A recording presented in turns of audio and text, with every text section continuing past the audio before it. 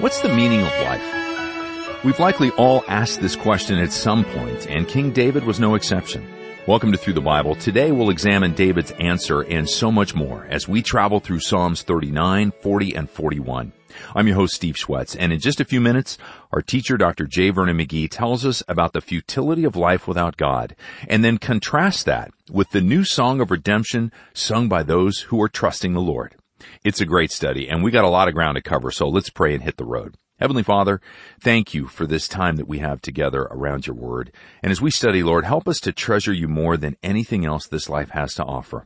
May we want to please you more than we want anything else. We ask this in Jesus' name. Amen. Here's our study in Psalm 39 through 41 on Through the Bible with Dr. J. Vernon McGee. Now, friends, we come today to the 39th Psalm, and this is quite a remarkable psalm because it reveals to us the frailty and the weakness and the littleness of humanity. It reveals the vanity of human existence, as this psalm will set it before us. This is a psalm that has been used at funerals a great deal, and it can be used there properly so, and there have been those that have considered it probably the most beautiful of all elegies in the Psalter. And Dean Perroni says the holy singer had long pent up his feelings, and though busy thoughts were stirring within him, he would not give them utterance.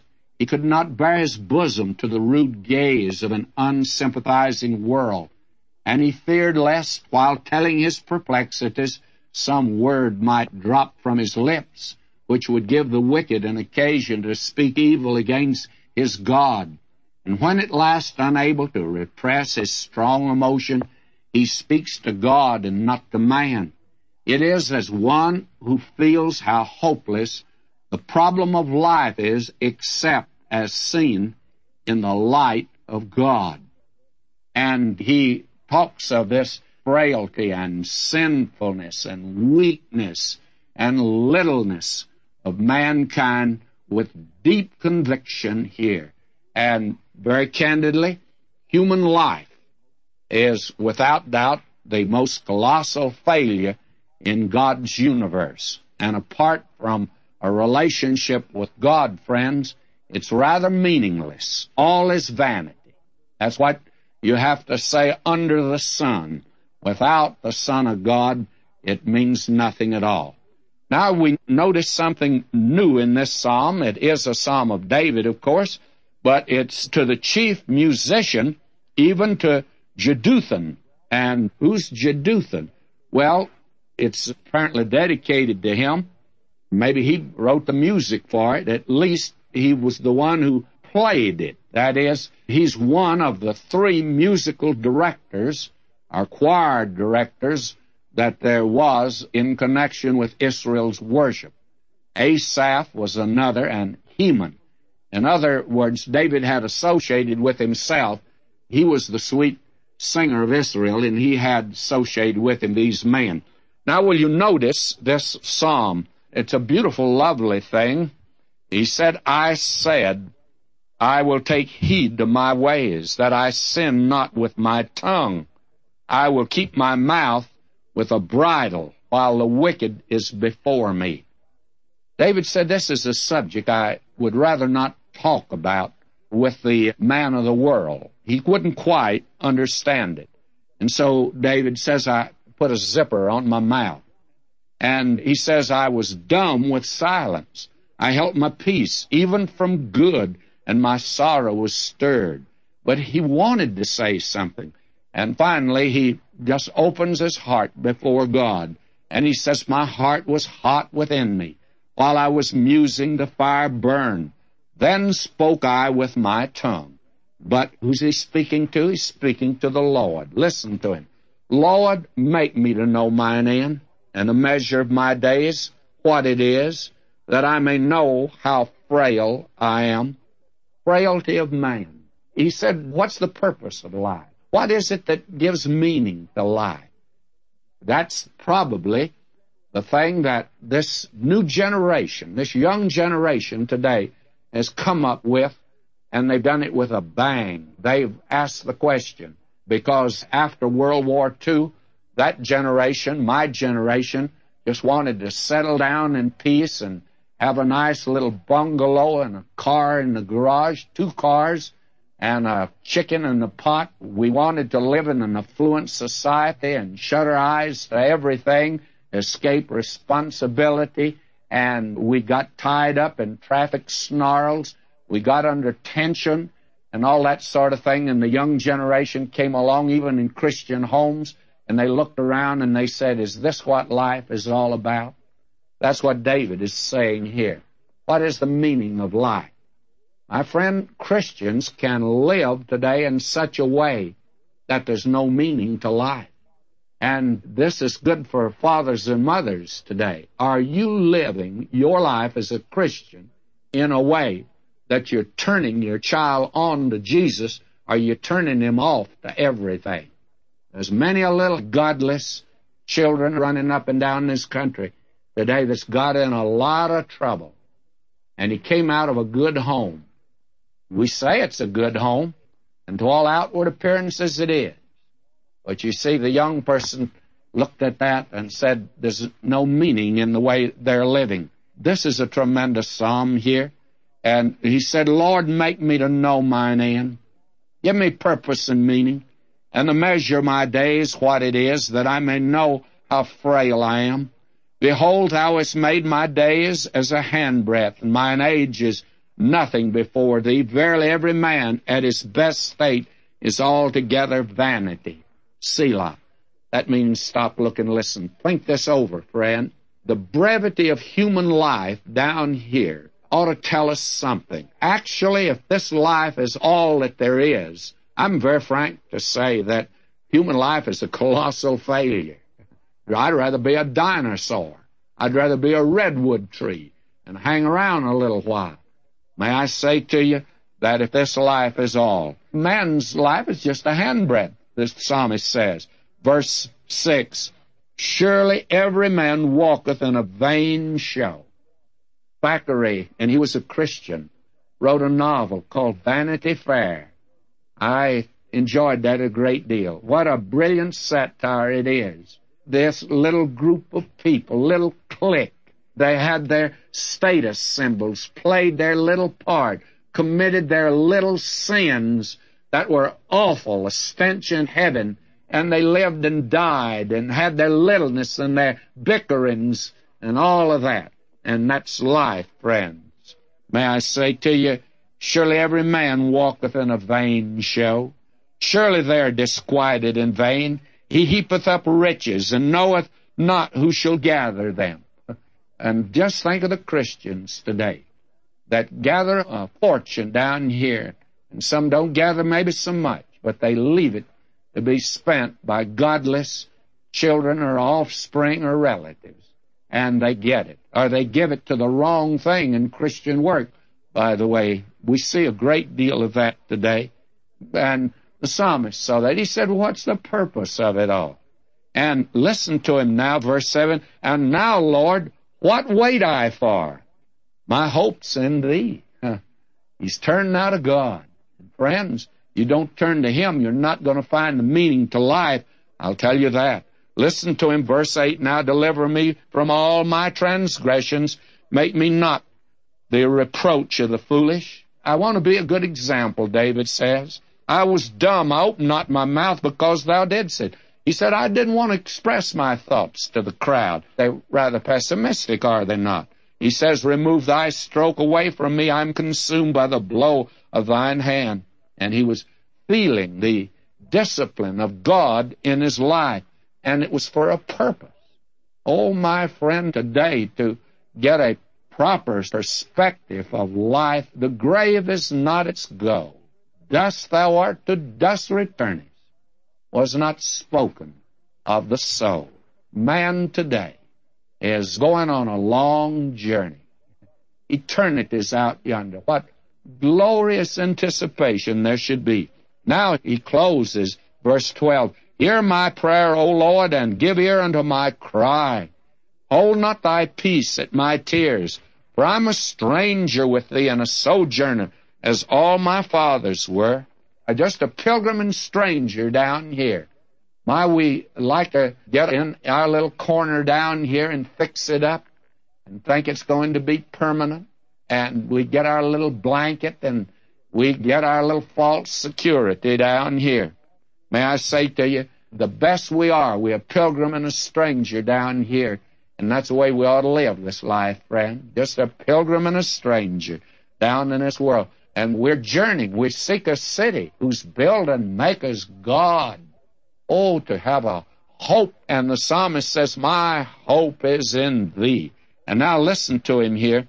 Oh, spare me that I may recover strength before I depart and am no more. He says, enable me in my life down here to so live that I'm going to cause men and women to think of eternity, and that I'll not turn men off from God, but I'll draw them to God. We hear a great deal today about personal witnessing, but what about our lives? Are people turning to God because of the way we are living, or are they turning away from God? And I'm confident they're doing one or the other. Maybe we better move on. This is a tremendous psalm, is it not? Now we come to the 40th psalm, and we have here two messianic psalms that will conclude this section here, the first section, the Genesis section. And they're very wonderful psalms, and the reason they're called messianic psalms is because they're so quoted in the New Testament. And that makes this one especially important, by the way. Now, let me get into it. 40th Psalm, verse 1. I waited patiently for the Lord, and he inclined unto me and heard my cry. And this is a proper psalm, I think, to follow the 39th. All of these here go together, you know. That is, we had a section in with 39, but there is a continuity that follows through here. And there are those that feel that it's just the experience of David, and that it describes his flight from Absalom. And I'm of the opinion that that is accurate as far as it goes. But here is a psalm that is quoted in the New Testament. It's quoted in the Epistle to the Hebrews in a most remarkable way. And so we find here that in this psalm he celebrates in praise here, in thanksgiving, the resurrection and the triumph and the ascension. Who's doing that? Well, the Lord Jesus himself. This is truly a messianic psalm, and as we've said, so quoted. He celebrates his resurrection, his triumph, and his ascension. And this reveals that the death of Christ was not actually a defeat at all. It was a great victory. Now, he says, here I waited patiently for the Lord, and inclined unto me, and he heard my cry. That cry was from the cross, by the way. He brought me up also out of a horrible pit, out of the miry clay, and set my feet upon a rock, established my goings. The horrible pit. It's called the pit of destruction. And it's the place of agony and death, the place that he went to. You and I cannot even conceive today of how terrible the death of Christ really was. Verse 3, and he hath put a new song in my mouth. Now here's that mention again of the new song. That's the song of redemption, as we've already seen. He hath put a new song in my mouth, even praise unto our God. Many shall see it and fear, and shall trust in the Lord. You see, what are they going to see? Well, they're going to see the death and resurrection of the Lord Jesus Christ. Now will you notice? He said, blessed is that man who maketh the Lord his trust, and respecteth not the proud, nor such as turn aside to lies. Blessed is the man that will put his trust in the Lord. And our Lord Jesus was an example in that, by the way. And he says, many, O Lord my God, are the wonderful works which thou hast done, thy thoughts which are toward us. And God's revealed what he thinks of us by sending his Son to die on the cross on this little world. They're arguing today about whether any of these other planets are inhabited or not by creatures, intelligent creatures. Now, if I may just voice an opinion, and I'm no expert, of course, in a field like this, I think they're inhabited. But I'll guarantee you this, there'll not be a cross on any one of those planets out yonder in space. Here's where he put up a cross. And he did it, why? Well, many, O Lord, my God, are thy wonderful works which thou hast done, and thy thoughts which are toward us. They cannot be reckoned up in order unto thee. If I would declare and speak of them, they're more than can be numbered. But he's going to declare one now, and this is the one that is quoted in Hebrews. Will you let me read this now? Sacrifice and offering thou didst not desire, mine ears hast thou opened. Burnt offering and sin offering hast thou not required. Then said I, Lo, I come, in the volume of the book it's written of me. I delight to do thy will, O God. Yea, thy law is within my heart. I have preached righteousness in the great congregation. Lo, I have not restrained my lips. O Lord, thou knowest. Now, this is quite a remarkable section here. And he goes on to say, I have not hidden thy righteousness within my heart. I have declared thy faithfulness and thy salvation. I have not concealed thy loving kindness and thy truth from the congregation. Now, this is really a marvelous psalm that follows the other one that reveals the frailty of man. It reveals the fact that when he came to this earth, we're told, sacrifice and offering thou didst not desire, mine ears hast thou opened. Now, that's a strange thing. So when I go over to the 10th chapter of Hebrews to pick this up, I begin reading at verse 5, and will you notice what is said here? Wherefore, when he cometh into the world, he saith, sacrifice and offering thou wouldst not, but a body hast thou prepared me. Now, wait a minute. Is this a mistake? There are those that would say, oh, here is an error and a contradiction in the Bible. It's not accurately quoted. Well, the Holy Spirit wrote it, and the Holy Spirit has a perfect right to change his own writings. But always note that there's a purpose for it. And so I'd like for you to see something that I think is quite wonderful. You will recall that when we went back in the book of Exodus, we were told in Exodus 21 a law concerning servants and masters. Now, if a man became a slave of another man, at the end of that period, however long it was, he'd go out free. But suppose during that period that he would meet some other slave, a woman, that he fell in love with, and he wanted to marry her, and he did. He had children. Now, when the time for him to go out free, he can go, he can leave, but she can't. She's a slave. He can't leave. Now, what can he do? Well, if he said, I love my wife, I'm not going to leave, he'd go to his master, and his master would back him up against the door post, and he'd take an awl and bore his ear through. That was the thing that was done. And it was something that was quite interesting. Verse 6 of Exodus 21. Then his master shall bring him to the judges. He shall also bring him to the door, or unto the doorpost, and his master shall bore his ear through with an awl, and he shall serve him forever. Now, the psalmist, when he quotes it, he says, mine ear hast thou opened. He came down to this earth. And what did he do? Have his ear dig? No, he was given a body. He took upon himself our humanity. He identified himself with us, and he became a servant. And he became a sacrifice. Sacrifice and offering thou didst not desire. God didn't delight in all the offerings in the Old Testament. They pointed to the coming of the Lord Jesus Christ. Now will you notice something else that is said? Over in Isaiah, we come there to the 50th chapter, verse 5. Listen to this. The Lord God hath opened mine ear, and I was not rebellious, neither turned away back. And that verse is in the one concerning the humiliation of the servant that came down to this earth. May I say to you a prophecy of it. Now, the Lord Jesus came down to this earth, became a man, went to the cross. His ear wasn't digged. He was given a body, and that body was nailed to the cross.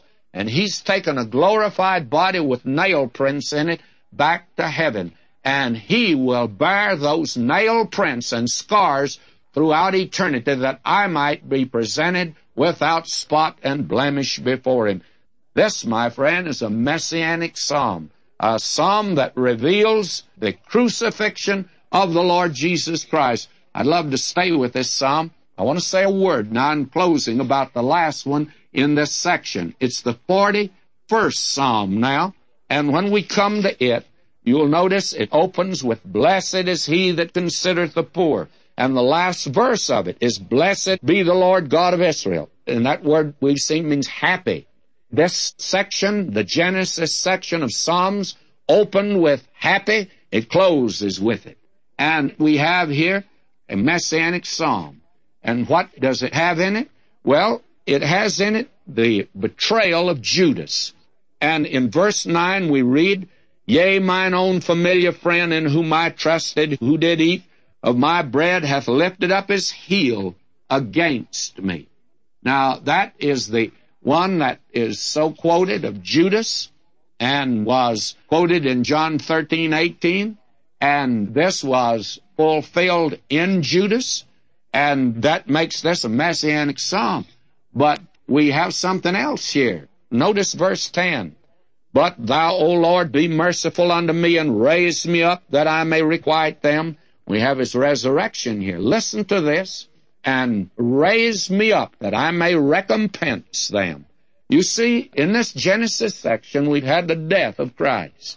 We've also had the resurrection. But you see, the death of Christ, and let me make this rather startling statement, the death of Christ saves no one.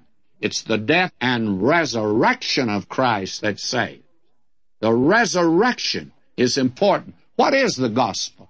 Jesus died for our sins according to the Scriptures, according to Psalms, that he was buried, and he rose again the third day according to the Scriptures. That is part of the gospel, the resurrection, and without it there is no gospel. Now today we're seeing again unbelievers talking about Jesus. They all have to have an opinion of him, because it's that way. Whom does man say that I, the Son of Man, am? And you've got to have an opinion. And today, even in these modern plays about Jesus, they always leave him on the cross or leave him in the tomb. Thomas Jefferson left him there in his moral teachings of Jesus. He leaves him where it says they rolled a stone. There's no gospel there, my friend. When that stone was rolled away and he came out, that is what we have, the resurrection. Then we can say here in a wonderful way, "Blessed be the Lord God of Israel from everlasting unto everlasting." And we have a double amen. Amen and amen, which means he put the finishing touches on our salvation. And when he rose from the dead, he ascended back into heaven and sat down because he'd finished it for us. And friends, you don't have to add anything to it, but don't take away from the gospel. He died. He rose again. And without that, there is no gospel today. How tremendous this section is. We'll pick up next time with the Exodus section of the book of Psalms. Say, this is great, isn't it? Until next time, may God richly bless you, my beloved.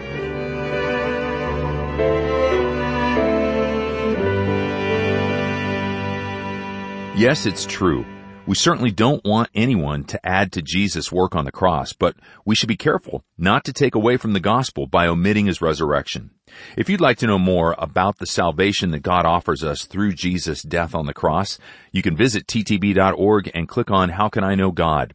There you're going to find several resources that are downloadable for you to listen to or read. Or if you'd like to receive a couple of these resources by mail, just call us at 1-800-65-BIBLE. Again, that's ttb.org or 1-800-65-BIBLE. And of course, we always love to hear from you, so write to us today at BibleBus@ttb.org or by mail at Box 7100, Pasadena, California, 91109. In Canada, Box 25325, London, Ontario, N6C 6B1, or leave a message on our Facebook page. Now, as we break from our daily study for the weekend, I invite you to take advantage of more great teaching by Dr. McGee in his Sunday sermon, The Authority of Missions, from Psalm 67. To listen online, find our app, or see if your station carries the Sunday sermon, visit ttb.org. I'm Steve Schwetz, inviting you to join me back here next time as we continue our exciting 5-year journey through God's entire Word. Jesus paid it all to Him I owe. Sin had left a crimson stain, He washed it white as snow. We're grateful for our committed listening family who faithfully pray and invest in Through the Bible as we together take the whole Word to the whole world.